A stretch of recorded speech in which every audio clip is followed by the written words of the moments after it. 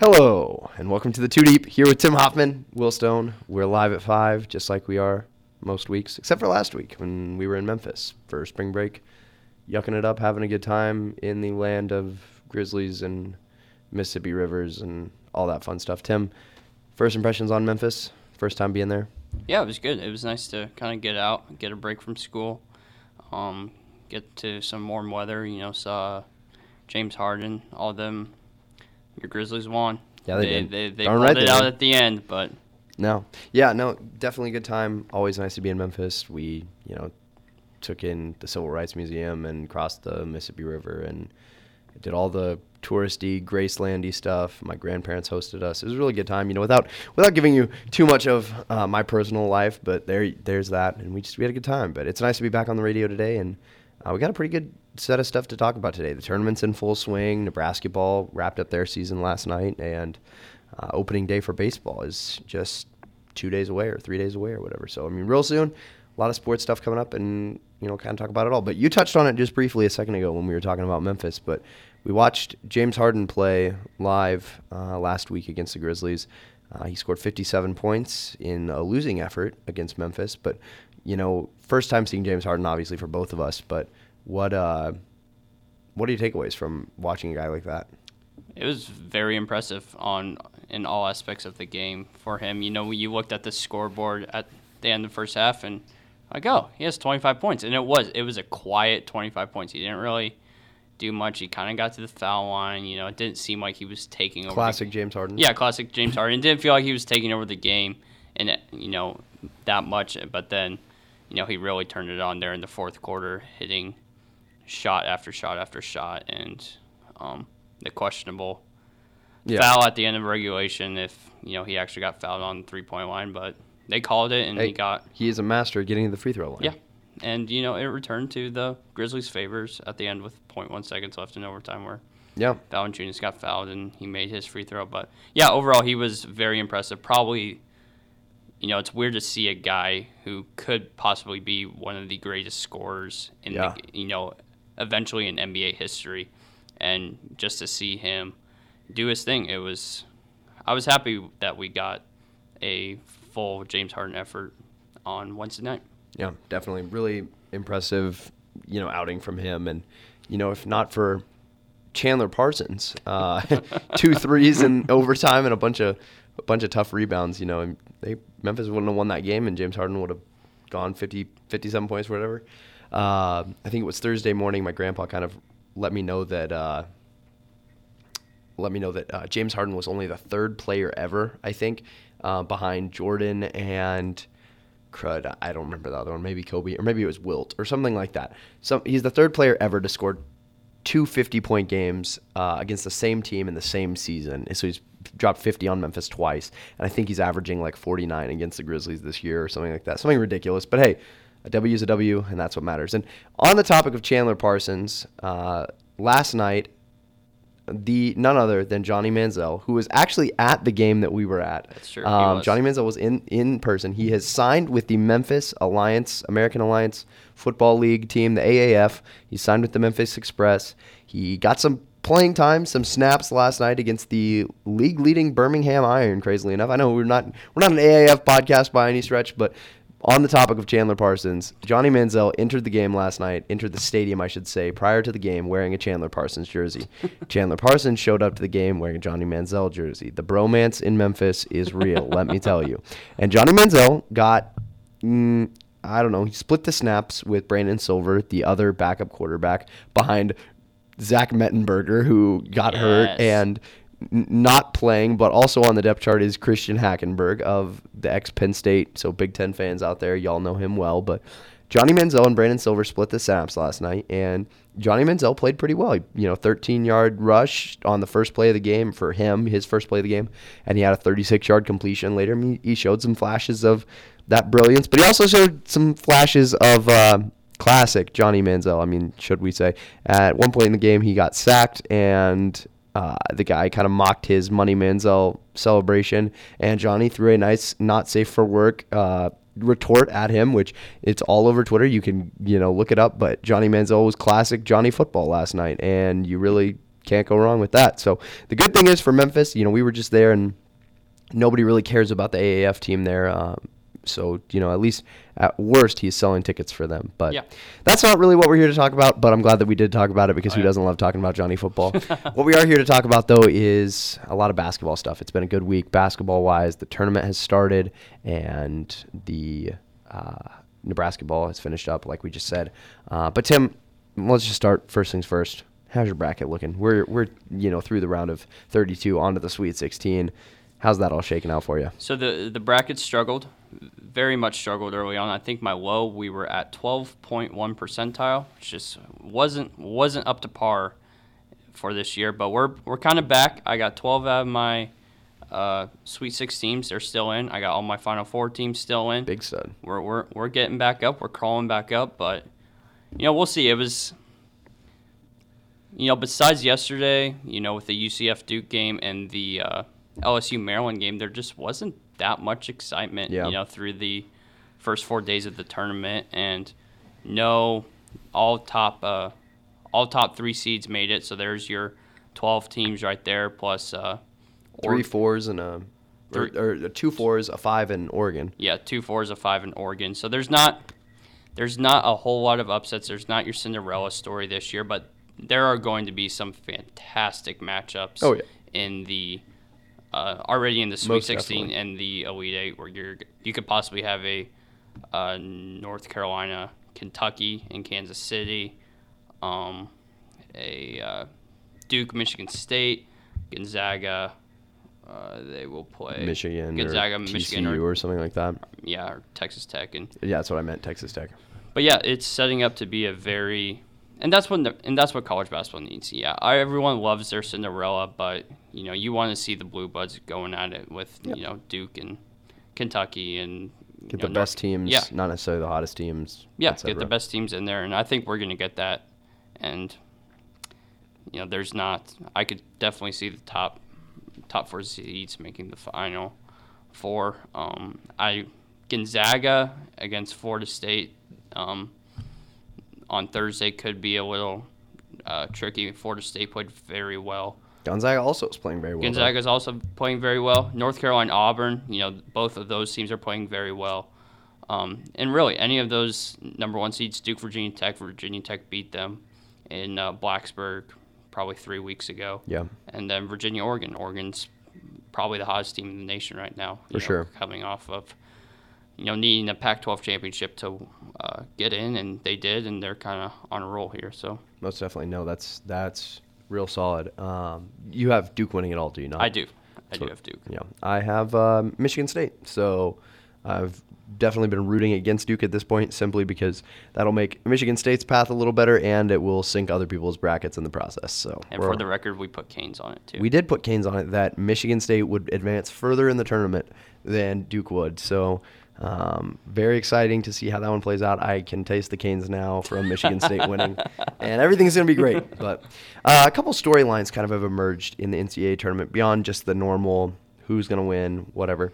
One of them being the wild roller coaster of events that was this morning with Michael Avenatti, the ex-Stormy Daniels lawyer, prosecutor of Brett Kavanaugh, Donald Trump. I mean, it's like not prosecutor, but I mean, he's everything. He's the jack of all trades for the left-wing politics, it kind of feels like. And that's not a slam on left-wing politics or anything, but that's just kind of what he's become, is a kind of a torchbearer for those guys in the world of legal things. So he tweets this morning that he has groundbreaking allegations against Nike and some of the biggest names in college basketball, he says.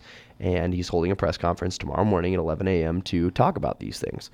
And 45 minutes later, the federal prosecutors in New York City release a statement saying Michael Avenatti is being charged with extortion and tampering and all this stuff. And I don't know, they were way off the deep end. And it does appear that, as the facts have come out a little bit, that Michael Avenatti was trying to extort money from Nike and all this stuff.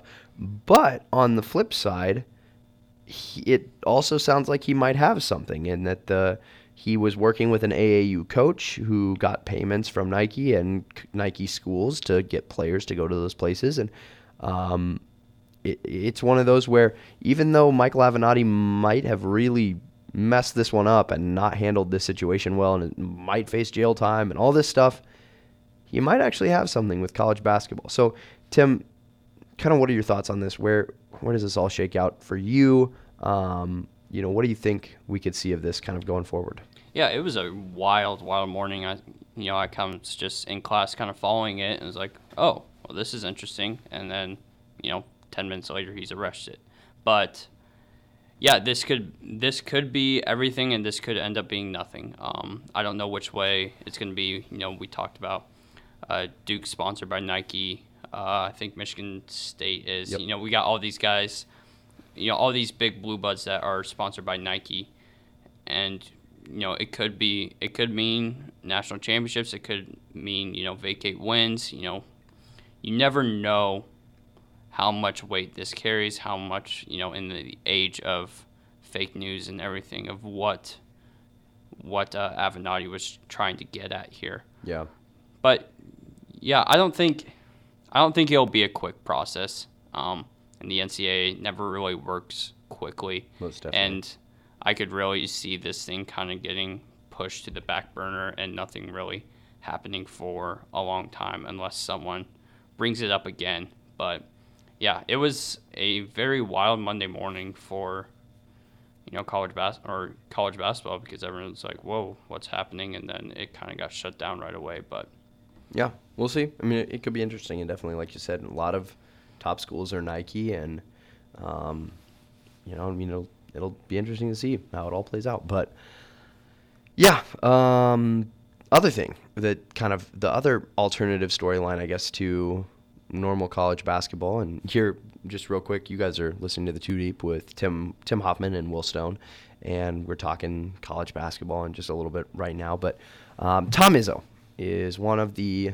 best coaches of all time in college basketball. I mean, he has lots and lots of wins and lots of Sweet 16 appearances and all that, and certainly is widely regarded as one of the greats, and his opinion is respected. He's a figurehead in all intents and purposes. And last week, one of his players was supposedly not hustling up to the correct standard, and as he ran off the floor, Izzo let him have it. He really ripped into him, yelling at him and chewing him for not hustling. And a lot of people were real upset by it, saying, this is terrible. This is not how you coach. This is, all this stuff. And then at the same time, a lot of former players and players of Izzo's, as well as just players around the league, players from different sports, everything, said, y'all are soft. Y'all, need to realize that this is how coaching is and all this stuff. And it's kind of interesting. What is your take on that? I think it's fine because personally, Tom Izzo knows what his guys need, and he probably couldn't have said that to another player because that probably wouldn't have motivated them. That probably would have tore them down. This particular player, it probably brought him up. It probably raised his game to a new level because, being around these players all the time, Tom Izzo knew that was what this guy needed to, elevate his game to kind of get him motivated. Because sometimes you just have to keep on poking people, cattle pronging them to raise their level of the game. We don't know what he said, and that's kind of where the line gets. I don't mind the intensity of it. It's just, what did he say? As long as there's not a physical altercation, as long as, if he puts his hands on a player, that's a no-no. If he says anything derogatory to himself as a human being and, all that stuff, then no, it's not okay. But the approach to it, I think, was fine. How he did it was fine. And, yeah, it was getting heated. And, players kind of had to hold him back a little bit. But, I don't really see a problem with it. But, yeah, Izzo knows his players. Izzo knows what his players need to get them motivated. And, that is the sign of a good coach. And to be able to do that to your players, you have to earn the trust and respect that Tom Izzo has. And so props to him. Could a could a first-year coach do that to his players? Probably not. That's not – they haven't earned their respect. They might just walk out on him. They might, oh, you made me upset. That's enough. But, with an all-time great like Tom Izzo, who's earned the respect, who's earned, the trust of the players. And, the big thing is most people are like, if he didn't do that to me, I didn't think he'd care about me. And that's a big thing among former players that, that's how I know my coach cared about me. That's how I know he wanted me to get better, was by screaming in his face, because that might just be his approach. Yeah. But yeah, as long as it doesn't get physical, as long as it doesn't, get derogatory, I don't really have a problem with it. No, for sure. I would definitely agree with that. I mean, I think, there's so much, you see from coaches trying to find the best way to coach their players. And like I said, Izzo is definitely one of the greats, and he knows how to coach his players and to win. And as long as they're not saying, it's upsetting, then they're good. But other than that, we're looking ahead to the end of the tournament. I mean, we're already into the Sweet 16. The tournament is majority over in terms of games played. Yeah. And obviously we've still got, the 3 more rounds and then the national championship game. But how do you see it all shaking out? Do you have any big hot takes in, if, obviously we've picked our Final Fours and our champions and all that. But right now, if you had to, repick your Final Four, who would your Final Four team be? I don't, I have the top 4 number 1 seeds. If there was one, I would put Purdue. Purdue, the winner of that Purdue and Tennessee game, I think will make the Final Four. I don't. Yes, Gonzaga is playing fantastic, but Purdue is playing out of their minds. Tennessee. Purdue's not on. They're not in the same part. My bad. Gonzaga. My bad. So they would play Virginia. It'd be Virginia. They would play Virginia, which that could be a very. Yeah, that Purdue and Tennessee game, and probably Virginia in that game. Well, I could see moving on to the Final Four. Purdue or Tennessee. Purdue's playing fantastic. Tennessee's playing fantastic. Had a really bad second half against Iowa, but they ran them out of the gym in the first half there, and if you can keep that level of play. But if I had to pick that Purdue and Tennessee game, I'd probably go Purdue, and then Virginia. Yes, Virginia is good.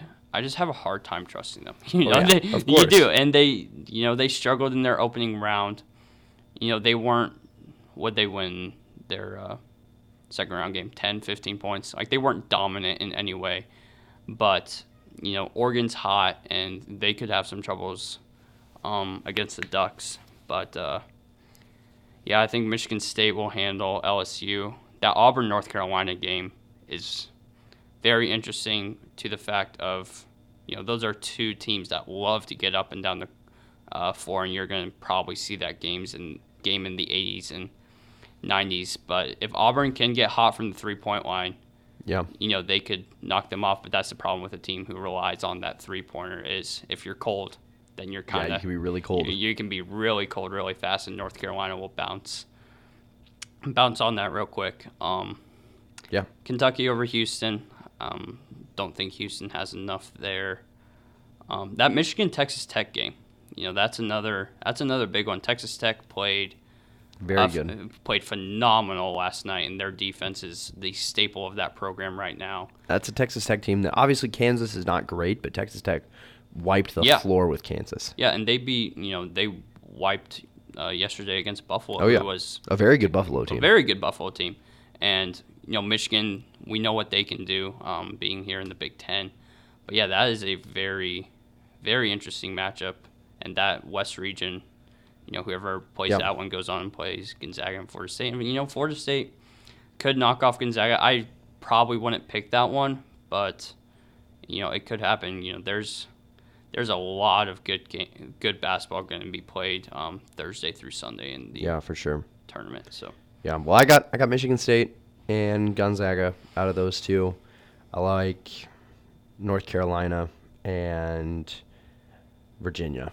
And I know Virginia, I don't trust Virginia either, but I think that Tennessee, as fast as they play, and the same with Purdue, I feel like Virginia is going to lock down on defense. I think that's the craziest thing about this Virginia team. They're not a great team, but if they can stop you from scoring and just ice you down like they do all the time, then I think they got it. So I like that Final Four.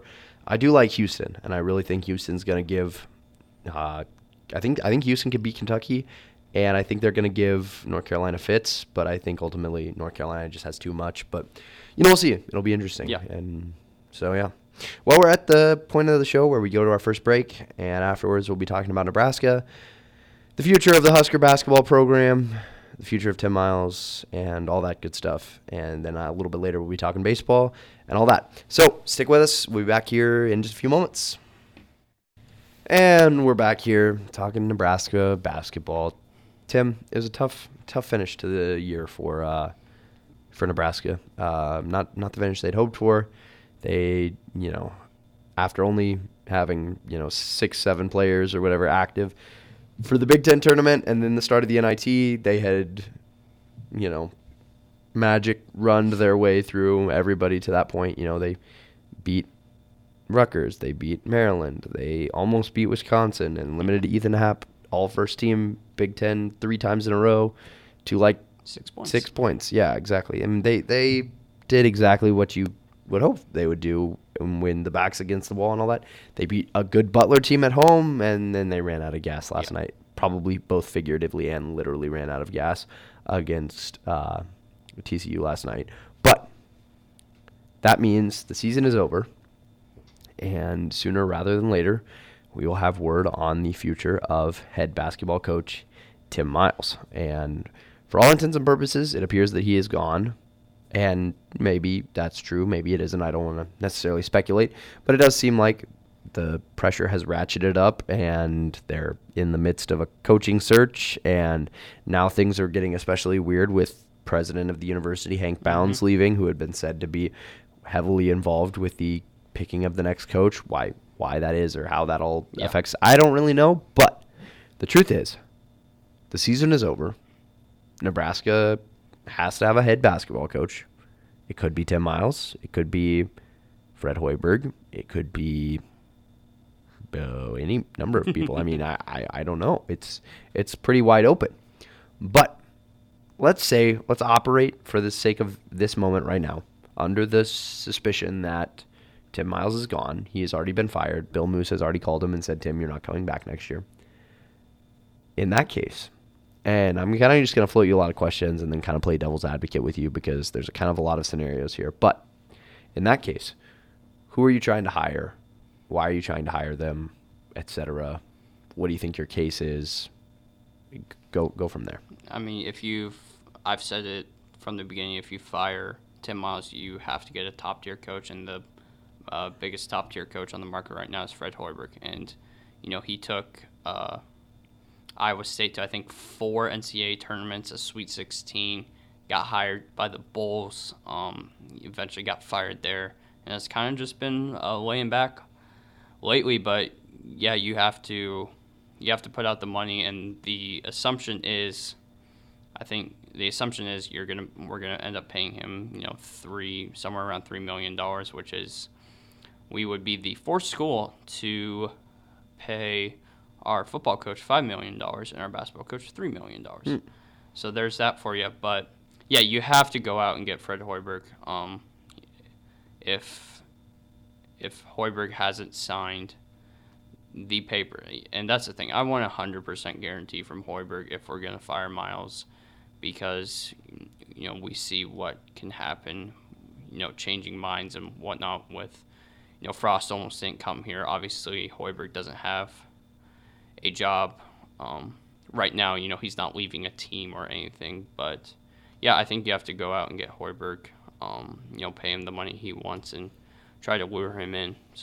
So now I'm Fred Hoiberg, and you come to me and you say, Fred, come coach our basketball team. We'll give you $3 million. And I'm entertaining your offer. And just so we're clear, Lars Anderson, sports writer at Bleacher Report or Sports Illustrated, I mean, he's been a lot of places, has reported that Fred Hoiberg is all but done, signed, sealed, delivered, Nebraska's next head coach. And whether that's true or not, we have no way of knowing. But that's what it's been reported. But let's just say, for the sake of saying, that Fred Hoiberg is, signing, about to get to Nebraska, but then out of nowhere, Norfolk State beat Alabama in the NIT. Mm-hmm. And Alabama decided, you know what? We're going to fire our head basketball coach. And then, crazy of crazies, Iowa State's basketball coach, Mr. Prom, is going to go take the Alabama job. Not necessarily that he will, but hypothetically he's going to take that job. And now, guess what? There's an opening at Iowa State. Tim, where did Fred Hoiberg coach before leaving to go to the NBA? Iowa State. Exactly. So, now I'm Fred Hoiberg, and Nebraska has given me this nice, hefty offer of money to coach basketball for a quality program in the best conference in the world, and things are looking good. Or I could go back to my hometown, not hometown necessarily, but home, where I got my coaching real start and where things really took off for me. What do you do if you're Fred Hoiberg in that situation and you see that Iowa State is there? Not that Iowa State's even going to offer him the job or anything, but that's now a scenario. And like I said, Mr. Prom over there has not even taken the Alabama job. These are all hypotheticals. But it does seem like there's reason to believe that maybe Fred Hoiberg isn't quite ready to sign with Nebraska. I mean, there's a lot of scenarios or analogies this could apply to, but it's essentially that I'm walking into the store to buy whatever it is that I want to buy, the new whatever, and I get there and I've got my money in my pocket. I'm ready to buy it, but then I'm kind of like, maybe I want this other thing. Maybe I don't know. So if you're Fred Hoiberg at this situation, what are you like? You're making a pros and cons list because as Jim Halpert from The Office taught us, there's no better way to do anything than make a pros and cons list. And you're making your pros and cons list with Nebraska. What's on that list for you? So obviously the cons would be we're not established. We don't have the success that Iowa State has. Other than that, you'd be going back to your, home school. You'd be comfortable at Iowa State. You would know the people, you know the program, you know the administration. All of that factors in. But the pros at Nebraska would be, like you said, you have a brand new arena, you have the facilities. You're probably going to get more money at Nebraska.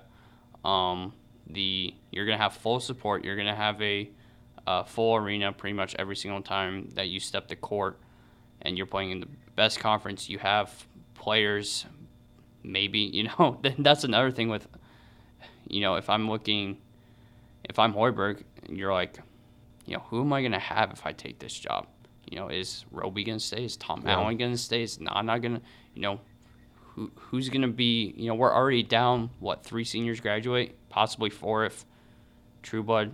Fun fact, Trueblood does have a year of eligibility. He does have a year of eligibility. Year of eligibility left for the Huskers. So we'll see how that one turns out, as ESPN commentators called him. The secret weapon. The secret sauce. The secret sauce last night was probably reiterated 30 times. It was pretty amazing. It was something like that.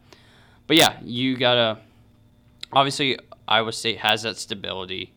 They just won a Big 10 or Big 12 conference tournament championship down in Kansas City last week. But yeah, I would love for him to come here, but I don't know. And you need to have that pen to paper, I think, before you do anything with Miles. So totally, yeah. I'm a little worried. I think just as a Nebraska fan, with how they'll handle this. I'm okay with firing Miles. I'm a big Miles supporter, and I think he's done about as well as he possibly could have here at Nebraska. And I think that firing him might even be not the best move ever, but at the same time, I am fully understanding, just kind of like I was with Mike Riley. I mean, I realize now in hindsight, firing Mike Riley was 100% the best decision. Yeah. But firing Tim Miles feels not necessarily like the greatest idea,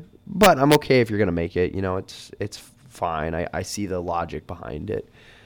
And I've said before, and I'll say again, he's maybe not the guy that's going to take Nebraska to the next level, to national prominence, whatever. Tim Miles may not be your guy for that. So maybe try and find a guy who can, like Fred Hoiberg. But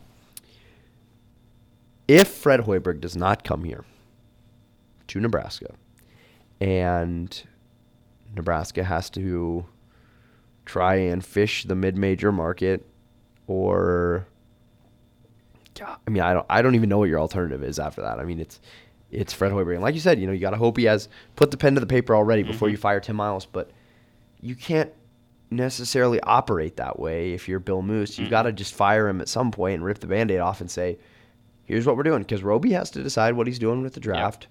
And Palmer and Copeland are leaving, obviously. I mean, that's whatever. But, Roby has to make his decision. You've got to worry about recruiting. You've got to, factor in, does a Rupp stay? Does Mike Adams-Woods stay? Donovan Williams, obviously, he's got another year, but his stock is going up. I mean, you got to deal with all of those things, so you might as well work on it sooner rather than later.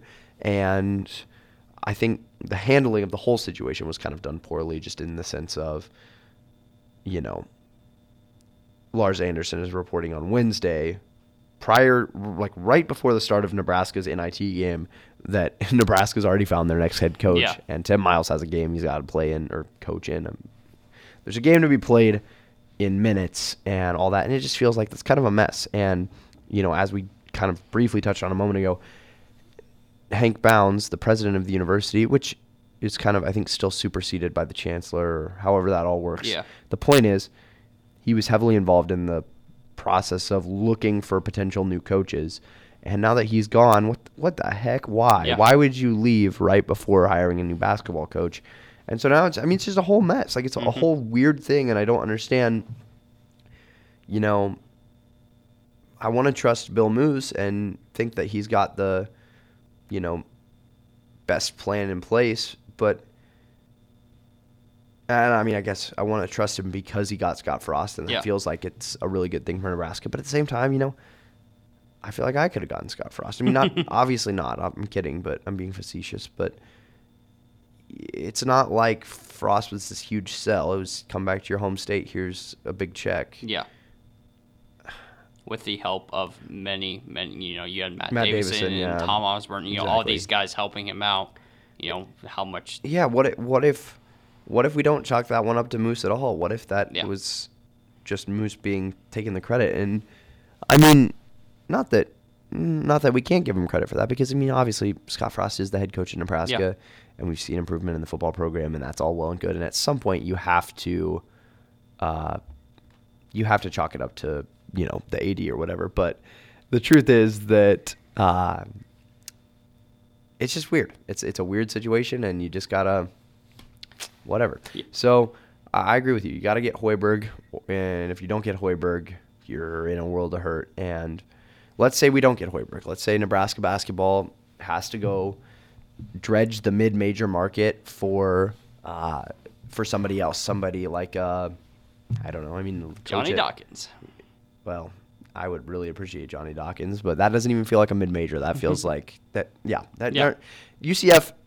Let the record reflect that Will Stone is going here and saying that the AAC is not a mid-major conference. They are a power conference, and especially in basketball, frankly, I think the AAC is better than the Pac-12. Oh, yeah. And so I'm saying I don't even know if they can get a Johnny Dawkins. I think Johnny Dawkins could go to a Virginia. Not that Tony Bennett's leaving. Yeah. I do not mean that in any way, shape, form, or fashion. But Vanderbilt just fired their coach. And I feel like Johnny Dawkins would be more likely to go to an SEC team over a Big 12 school, or Big 10 school. Not because the Big 10 has been in a bad spot, but Vanderbilt just got 2 5-stars the cycle. They recruit better. It's a better situation. You don't have to worry about Nebraska being crazy or whatever. Although it would be highly hilariously ironic if we got both coaches. UCF top tier coaches, the hottest coaches on the market, all that stuff. But the truth is that Nebraska got to get something. But let's say they don't get Hoiberg, and they've got to go hire South Dakota State's coach or something like that, something crazy like that. What do you think that does in terms of the future of Nebraska? It sets us back another 5 years, because truthfully, if you get Hoiberg, there's still a chance those guys might stay because of his reputation. Yeah. Because he's an ex-NBA coach. Yeah, and he has proven himself. He's proven himself to be a good coach. So you could have guys like Roby and them stay. If you go out and get a mid-major coach who, we hired Miles as a mid-major, there's no, why would they stay?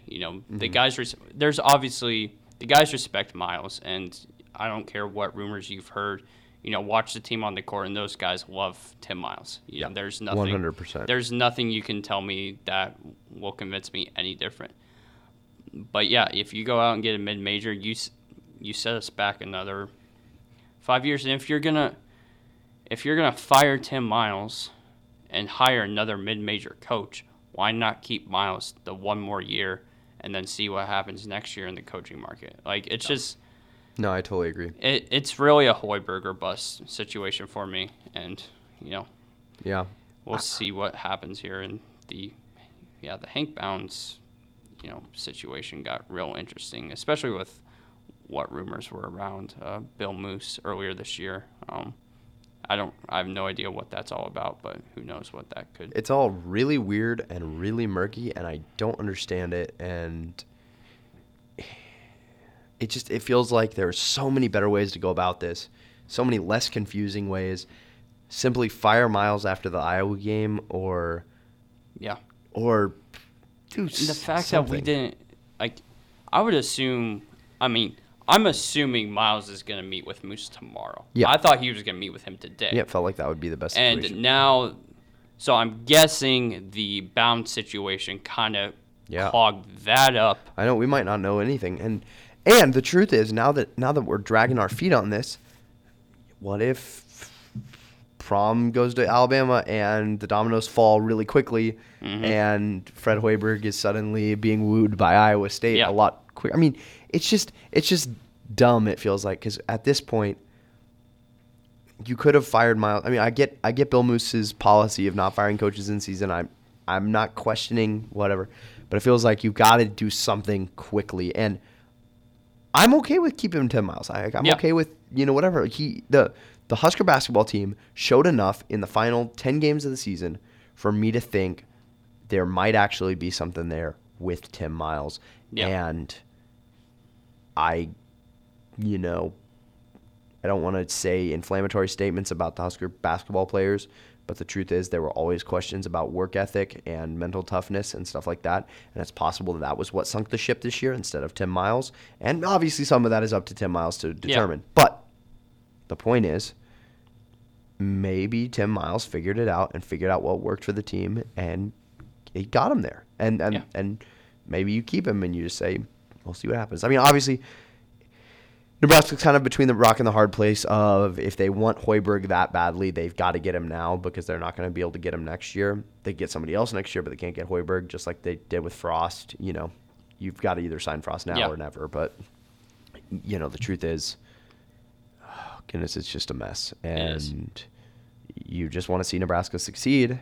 And as we, thought about it and looked at it, there's talent in Nebraska. They can get it, all this stuff. But, I don't know. It's just weird. It's a weird situation for Nebraska to be in. And I don't know. I don't know what they're going to do, but. Yeah, we'll see. We'll see what happens. Sure would have been nice if we could have won the NIT or at least played Creighton. Yeah, that would have made situations even more awkward. It would have made everything real fast. Iowa State's out, right? Yeah, Iowa State lost first round to Ohio State. What were they seeded? 6. God, that's so weird. That's crazy. Yeah. Darn Michael Jacobson. Sorry, I had to slip that one right in there. So that'll conclude kind of our topic. This segment wasn't a whole lot of definitive answers, but because we don't really have a whole lot of definitive answers. We really are kind of just throwing darts at this hypothetical dartboard and hoping we come up with some takes that somewhat resonate. Let us know your thoughts. We're on Twitter at Tim Hoffman18 and at Will_Herb_Stone. You can let us know your thoughts. We had some people tweeting with us last week and all that. We'll love to interact with you there. But if you didn't like our takes, feel free to let us know. We don't like our takes sometimes too. But so Nebraska basketball in the books. We've got one more segment of action here. We'll talk a little Major League Baseball as opening day is just 4 days away here, and we are headed into break. So we'll be back momentarily to talk a little bit of baseball. See you in a moment. Here we are, y'all. We're back. Here on Carrying You Two. We're here on the Too Deep. Talking lots of sports. I realized we had no music during that break because I botched the controls over here. I turned up the wrong thing. But our mics were down. That was the important thing. Yeah. At least I'm hoping they were. If you caught our inter-break conversation, that's just great. We'll edit that out for the podcast version, and we'll call it good. But, yeah, anyway, point is we're here talking Major League Baseball and all that good stuff. We'll do some predictions and all that. But for now, we're 2 games into the season already. How's that possible? Because opening day's on Thursday? Well, it's possible because the Seattle Mariners, my favorite team, and the Oakland A's, possibly my least favorite team. Actually, I take that back. The Yankees are my least favorite team. But the Mariners and the Athletics played a 2-game series in Tokyo, Japan, in the Tokyo Dome. It counted. It was kind of one of those, let's say, gimmicky things that Major League Baseball does every once in a while to try and boost following around the world, as well as invest in foreign baseball and all that good stuff. But Ichiro Suzuki, the biggest story, obviously, to come out of that, retired, ending his, 17 full seasons and a portion of 18th year in baseball and all that good stuff. Yeah. So, everybody, you can go find Bleacher Report videos of people just, blowing that up. They were just so excited to see Ichiro in Japan, into his career where it began with the Oryx Blue Wave and all that good stuff. But truly an all-time great in the form of Ichiro. But the Mariners did play 2 legitimate games. They count in the standings, and to my happiness, pleasure, whatever, the Mariners won both of them, and they tipped off at, first pitch was at 4:30 a.m. both days, and the first one, I got lucky enough. I woke up naturally at 4:30 in the morning and rolled over, saw that it was 4:30. I watched the top of the first. I went right back to bed, and I woke up just in time for the bottom of the ninth just to see the win, and the next day I woke up just in time for extra innings, and the Mariners are now undefeated in 1-run games and extra inning games. So I'm very excited. Obviously, very small sample size, and I fully expect the Mariners to be terrible this year. But good start to the year. Love the wins when they happen, and you like fun baseball and all that good stuff. But it'll be an interesting year. The Bryce Harper and Manny Machado, we talked a little bit on a previous show about how clogged up the free agency market was and all that stuff. And there's still guys who are unsigned, and we're moments away from the start of the baseball season. Moments, I should say, days away from the start of the baseball season. Dallas Keuchel doesn't have a team. Craig Kimbrell doesn't have a team. All that good stuff. So they'll be in, extended spring training anyway once they sign, and they've got to deal with all that kind of stuff. But the truth is, not much you can do about that. And, at this point, the teams kind of are set, and somebody's going to add those guys at some point, but it's just weird. It's a weird situation to be in for baseball, but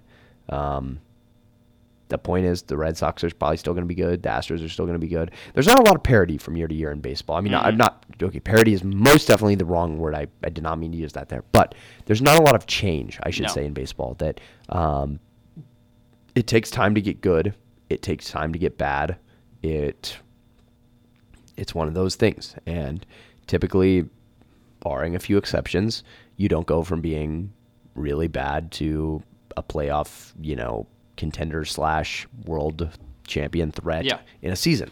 And so it kind of seems like we'll have, I should also rephrase and say that, yes, you can go from very good to very bad really fast if you just sold off everybody, kind of like the Mariners did.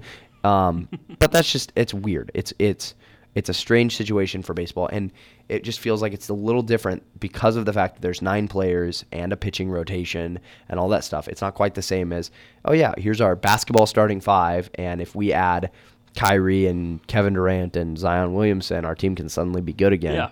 It's a very different picture in baseball, and even different than football and stuff like that. But we got a lot of divisions, and we've got predictions for those divisions. And I don't know, you got any thoughts before we get into predictions, just of baseball in general? Yeah, the thing, you talked about teams kind of shifting and moving, and there's not a lot of, evenness among the divisions. But the one you look at is NL East. Atlanta wasn't great last year, 90-72, but they kind of ran away. They won that division by 8 games over Washington and Philly, and Bryce Harper's in Philly now, and there's a lot of things that can happen in that division. If there's one spot where a team goes from 500 to a playoff, I think that's that's a place you have to look. But other than that, we can get into our predictions here. Who you got? Well, I mean, real quick, I would say that last year the AL West was one of the more exciting divisions in baseball. Kind of with the AL East too. The AL East was fun too, but the AL West had a lot of switching places, and then the Athletics made a run at the end to sneak into the playoffs and all that. But yeah, it looks like the NL East will be that this year with the Braves, the young hotshot Braves who won the division last year, paired with now the Scherzer-led, Bryce Harper-less, Juan Soto Nationals, and the Monstar Phillies out there with JT Realmuto and Harper and all that good stuff. So I'm excited to see what the NL East will present this year. But crud. Let's look at predictions here. AL East, I've got to take the Red Sox. Yeah, I don't see anything that can change my mind on that subject there. The Yankees are going to be in the playoffs. The Yankees are going to be good. Yeah, they added James Paxton from the Mariners, and I mean I feel like we're talking about the Mariners a lot, but the Mariners did do everything to help every other team this year. They traded Paxton to the Yankees. They traded Diaz to the Mets, Cano to the Mets. They traded everybody to everyone. The Phillies got a couple of their players. It's all that stuff. But I sorry to cut you off on the Yankees train. We can get back to that, but I don't see the Yankees catching them. In that regard. It's did they add enough to kind of close that gap in? Like you said, you never know.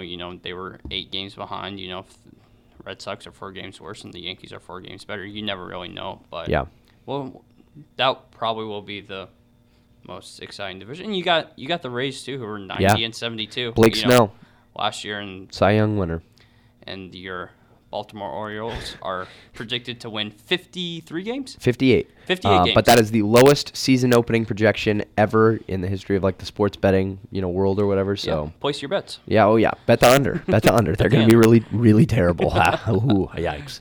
AL Central. Thoughts on that one? Cleveland.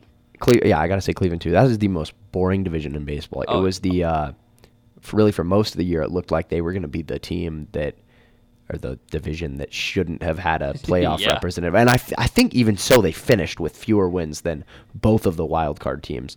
But, it's how it goes. And, the AL Central is a mess. The White Sox are still a little bit away in their rebuild. They've got more time to kind of deal that. The Royals are right in the thick of a rebuild. The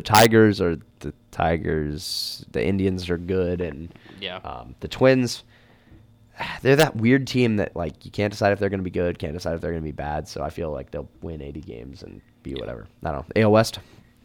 Houston. Yeah, I got Houston too. As much as a Mariner fan as I am, and if you look at the standings right now, the Mariners are 2 games ahead of everybody. Well, a game ahead of everybody, I guess, but well ahead of everybody. That's the important thing. How do you see that division? You got Houston, Oakland, Seattle, and Los Angeles. How do you kind of rank those? Don't forget about the Rangers. The Rangers are there too. I think the Astros obviously finished number 1. That team is too good. Their bullpen is stacked. I won't take too many shots, but they were willing to sign a wife beater in the form of Ozuna. Roberto Ozuna, the wife beater. They signed him to win games, and he helped them win games, but it also compromised their integrity. But point is, they are willing to win at all costs, and I think that's what they're going to do. So I see them taking first. Angels are going to get third in the division.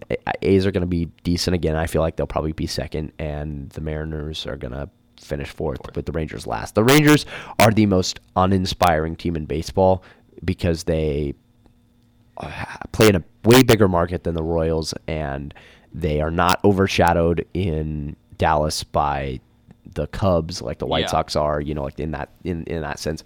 So the Rangers, they should be good, and they were good for the late 2000s, and now they're just really meh. And I think that's what we're going to see from them this year. So I like Astros taking that division. I think our wild card teams this year for the AL will be the A's and the Yankees, just kind of like it was last year. Honestly, I see the exact same playoff picture for the American League this year, unless the Mariners mess around and do something ridiculous. I mean, obviously, I don't think there's any way the Mariners can make the playoffs. Let it be known that I'm not homering onto the Mariners being good this year, but I just know that in the grand scheme of my life, the most Mariners thing that could happen would be trying to be bad and making the playoffs. So, I don't know. Let's bump over to the NL really quick. Start us off with whatever division you want. Yeah, let's start NL East. We talked about it a little bit earlier. I'll go Phillies. Yeah. I'll go Phillies in the NL East. I think you have to pick the Phillies at this point. Not necessarily like they will win it all in that division. Like they won't necessarily win that division. I don't know. I don't want to get old takes exposed. I don't feel real great about that prediction. But at the same time, they have all the heckin' stars. I mean, Bryce Harper, Real Muto, Gene Segura, Rhys Hoskins, Aaron Nola. I mean, they've got everybody on that team. That team is stacked. And I think that's going to be a division kind of, not as bad as the AL Central, but that's going to be a division where you might have probably one team over 500 or two. In the AL East? NL East. No way, because the Braves have Acuna and Ozzie Albies and Dansby Swanson, my all-time hero from Vanderbilt. That team is going to be good. I think the Nats, as much as Bryce Harper means to that team, I think they'll be okay. The Mets, I agree, will probably be bad unless, for whatever reason, they can get their stuff together. Yeah. But they're already a dumpster fire, and the headlines that have come out in the last couple of days show a lot of dysfunction. So I agree with you there, and the Marlins are also really bad. Yeah. So unless the Nationals do like I think they will, and like I can okay. So I guess your take wasn't as bad as I thought it was originally. See, but I do think that division could be anywhere from 3 teams above 500, even maybe 4 teams above 500 with the Mets if they can get their stuff together. They have talent, but they are managed terribly. But that division, I think that division has the most room to be either really good or really terrible. Yeah. And so we could see how that one shakes out, with the exception of the Phillies. I think the Phillies are set. Yeah. I don't know. NL Central? I'll go Cubs. This is a very... Brewers won that division last year, didn't they? Correct. Brewers were 1 game ahead. Yep. They won. Christian Yelich. That was a final day, wasn't it? Oh, yeah. They played game 163. Yep. Play-in game. Yep, that's correct. But yeah, that's also, they had...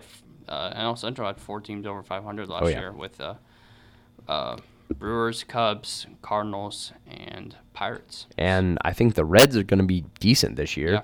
So, I mean, that division could be the best division in baseball in the sense of having the most teams over 500. Yeah. I think the Cardinals are going to win that division. They added Paul Goldschmidt in the offseason. They've been good the last couple of years, and I think that they'll take the next step this year. I forget, they added one other person that I can't remember off the top of my head, but I like the way the Cardinals look, but I agree with you. That division will be interesting, just like it kind of always is. NL West? Rockies. Really? Yeah. I mean, that's not that bad of a take. No, it's not. I'm just kind of firing from the hip. I definitely like that. I mean, the Dodgers still going to be good. I mean, Corey Seager is going to be back. Obviously, they have no Machado, but they have plenty of other people. They have Justin Turner. They have Kershaw still. Yeah. As long as you have Clayton Kershaw and the young core that they do, Kiki Hernandez, Jock Pederson, Corey Seager, Cody Bellinger, all those guys, they're gonna be solid. But I like your pick of the Rockies. Nolan Arenado re-signed extension. They got the Coors effect. Mm-hmm. They've got everything. I like that pick. That's not a bad pick. As long as you didn't say the Padres. That's the important thing. The Padres are going to be terrible. Sorry, Taylor DeCory, if you're listening, which you probably aren't, but if you are, the Padres are going to be bad this year. With Jacob Nix, their stud ace of the future is a Tommy John, and Will Myers got the Buku extension. I mean, that team is going to be bad for quite a while, but maybe Machado someday will get them there. Yeah. Their farm system is the best in baseball, and so maybe in 3-4 years we'll be talking about how good the Padres are, but maybe. That team is terrible, and they're going to lose 90 games this year. So, wild cards? Brewers and Dodgers. Man, I would agree with that. Did the Cubs make the playoffs this past year? Yeah, I think we got Brewers and Dodgers too, actually. I think the Cubs will get shut out this year. Left out, I should say. Not shut out, but left out of the playoffs. Because I picked the Cardinals, so I think your full playoff picture in my book is Rockies, Dodgers, Cardinals, Phillies, and Brewers. Yeah. And I also like possibly the Nationals. Wait, hold on. Yes, Braves. I like the Braves. The Braves made the playoffs last year. Yes. Because the Phillies didn't. Yep. So we'll see. We'll see how that all shakes out, but it'll be interesting. Yeah, who you got coming out NL for World Series? World Series? Screw it. Phillies. Give me the Phillies. Phillies. I'll just pour all the gas on the Bryce Harper, Real Muto fire. Let's do it. And in the AL, I got Houston. No, Boston. Houston. I don't know. The AL's tough. It's all going to come down to who can pitch the better 4-game series or 7-game series. And screw it. Let's go Houston. Let's go Houston Phillies World Series. I'll go Brewers. Even though I didn't pick them to win that division, I picked the Cubs. You think they're going to run the? Oh my gosh! I think they're going to run the table. That is incredible. There's my hot take for the day. You heard it here first. The Brewers are going to make the World Series from Tim Hoffman. Yep. AL? Let's go Boston. Yeah, I think that's a solid pick. Yeah. I really can't have any debate with that one. But one thing for sure, it will be a quite interesting baseball season, and it will be interesting to see how the players and the whole situation with new rule changes and stuff like that is all going to shake out. Yeah. Players aren't thrilled right now, with all that, and it'll just be interesting to see how it all works out. But no, baseball, interesting, and we're 4 days away. So I'm going to be on my couch Thursday night, 7 p.m. The Mariners are on ESPN, which means they're going to get railed, and I'm going to watch it. So Mariners, Red Sox open the season, and we'll see how it all shakes out. But, yeah, Tim, any closing thoughts here on today's episode? Not really. There were some I turned on TV this afternoon, weird possible changes to the NFL of they wanted to adapt the AAF onside kick rule, allowing them to do 4th and 15. Hey, I'd be all for that. And also, the worst one was allowing the league offices to chime in on ejecting players for helmet. That is interesting. Yeah, so there's that. We can talk about that another day, but yeah, I'm sure we'll get there at some point. Well, that's all we have for today's episode of the Too Deep, and for Tim Hoffman and Will Stone, we're signing off today, but we'll be back next week, hopefully with some more exciting stuff. So back soon.